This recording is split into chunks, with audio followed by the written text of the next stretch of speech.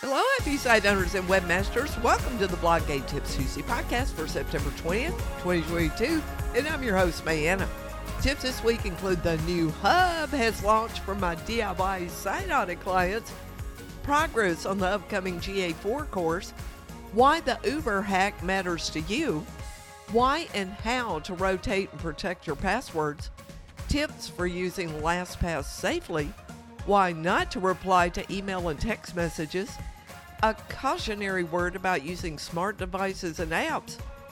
Are you suffering from creative burnout? And how to track what you're doing and why to let some of it go. So let's dive in. In Bloggate happenings, last week we got the Webmaster training theme updated, and now it's fully WordPress and Gutenberg compliant, and I'm so happy with it. Today, the Bloggate Learning Center theme will be updated, and that's where most of the courses are, like the DIY SEO course and such. Now, it was already Gutenberg compliant, but it had all manner of old code and styles and such that were left over from being tweaked on for years. Now, the site will be in maintenance mode during the changeover and will be available again as soon as possible. In Bloggate Village happenings, woohoo! My DIY site audit clients get extra perks and support in what was called the BB Hub, which was short for a crazy name I made up so no one could easily find our Facebook group. And then it went to a pay program, which I called the BB Hub Plus. And now it's getting a new name because I had to rebuild the membership part of it. And thank you to Krista for the new name, which I've shared with all of the members, but publicly I'll be referring to it simply as the Hub, since we have folks in all three versions right now, and so I can keep the group part of it hidden.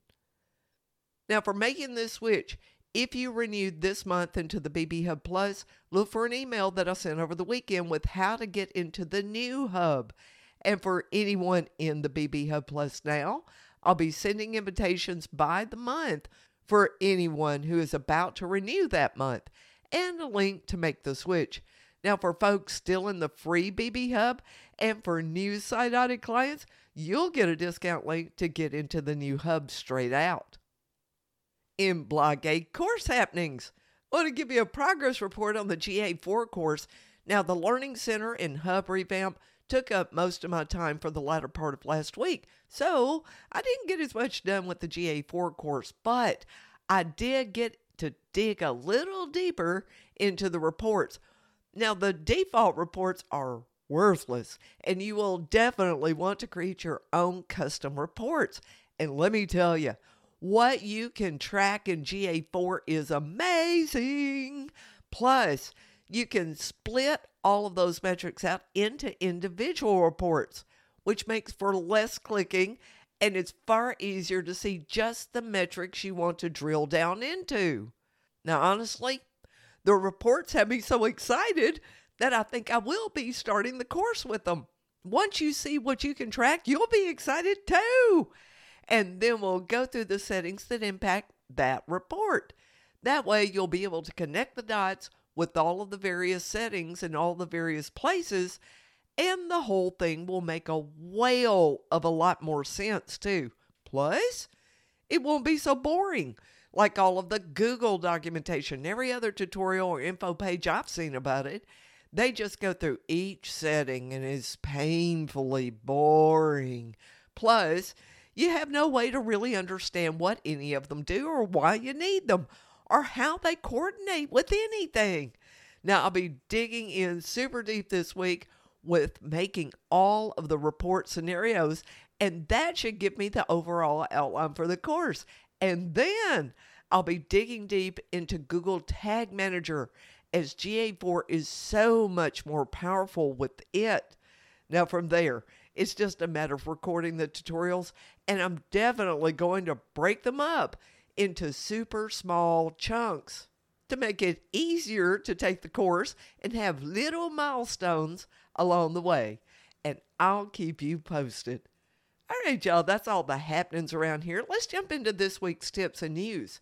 In security tips, you got to know why the Uber hack matters to you. Now, this past week, a single 18-year-old was able to hack into every single account held by the Uber company, including their AWS site file storage, their social media, and even all of the super secret company info files. Ooh! He came forward and shared how he did it through what's called social engineering one of the Uber employees. And I want you to pay close attention to how this happened, because you may be just as careless with protecting your logins as that employee was. So first, the hacker got a hold of an Uber employee's login credentials.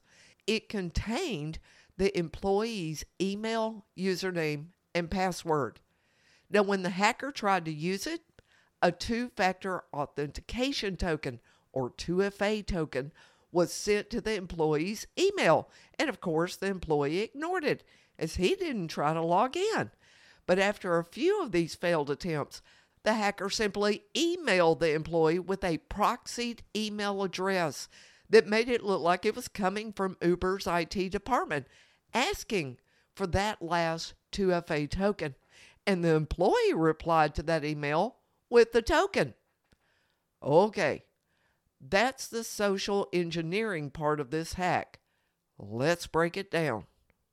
First, are you rotating your passwords regularly on every online account you have?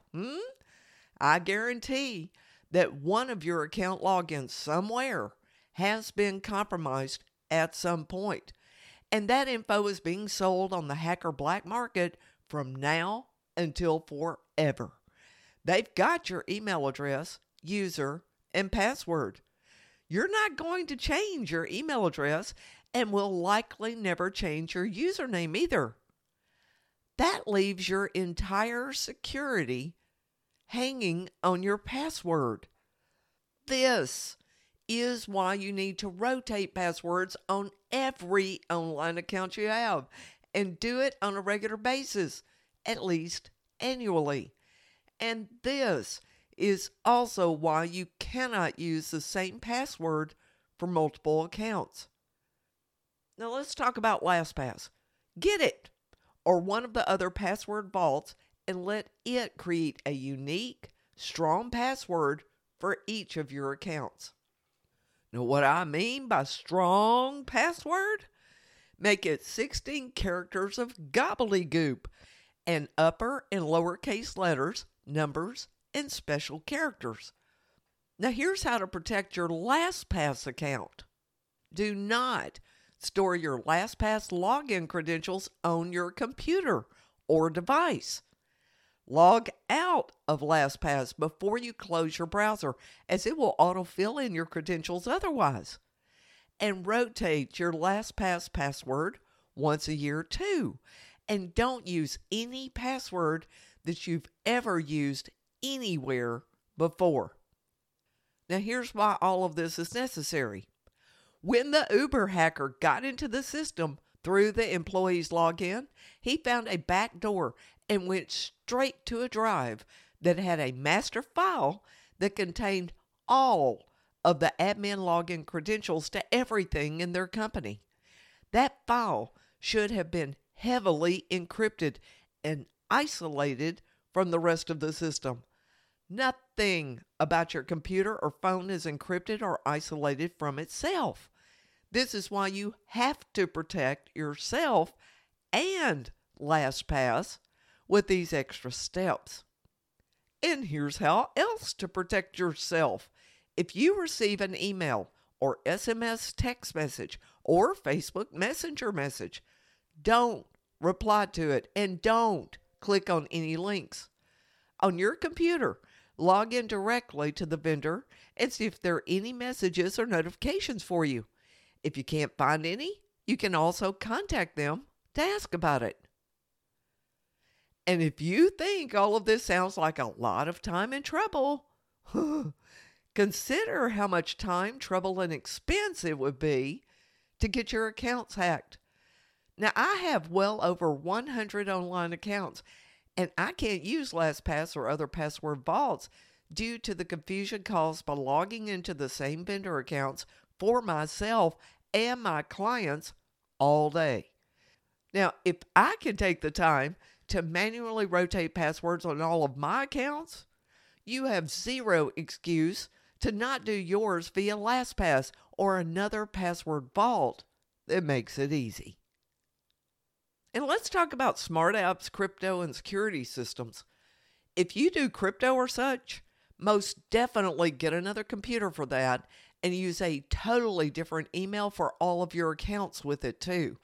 Do not put that stuff on your phone.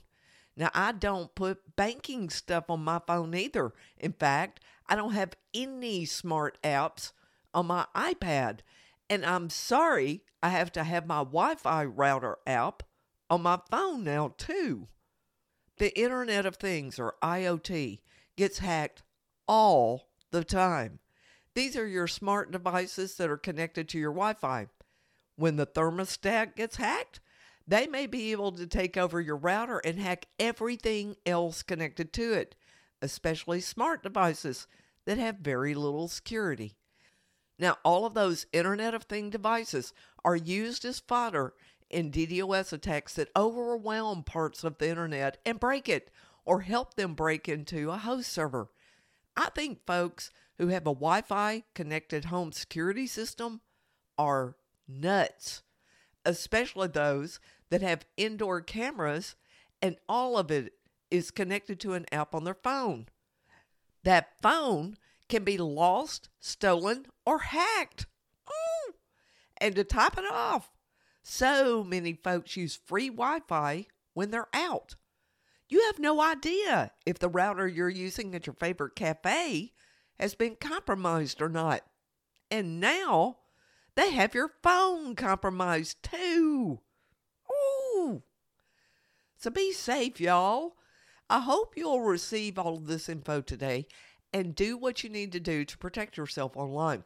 Don't be like Uber and let one kid break into everything you have online and everything you're connected to through a device. Bottom line, don't trade convenience for security. In productivity tips, are you suffering from creative burnout? You know, creating great content takes time. Staying in touch with your audience takes time too.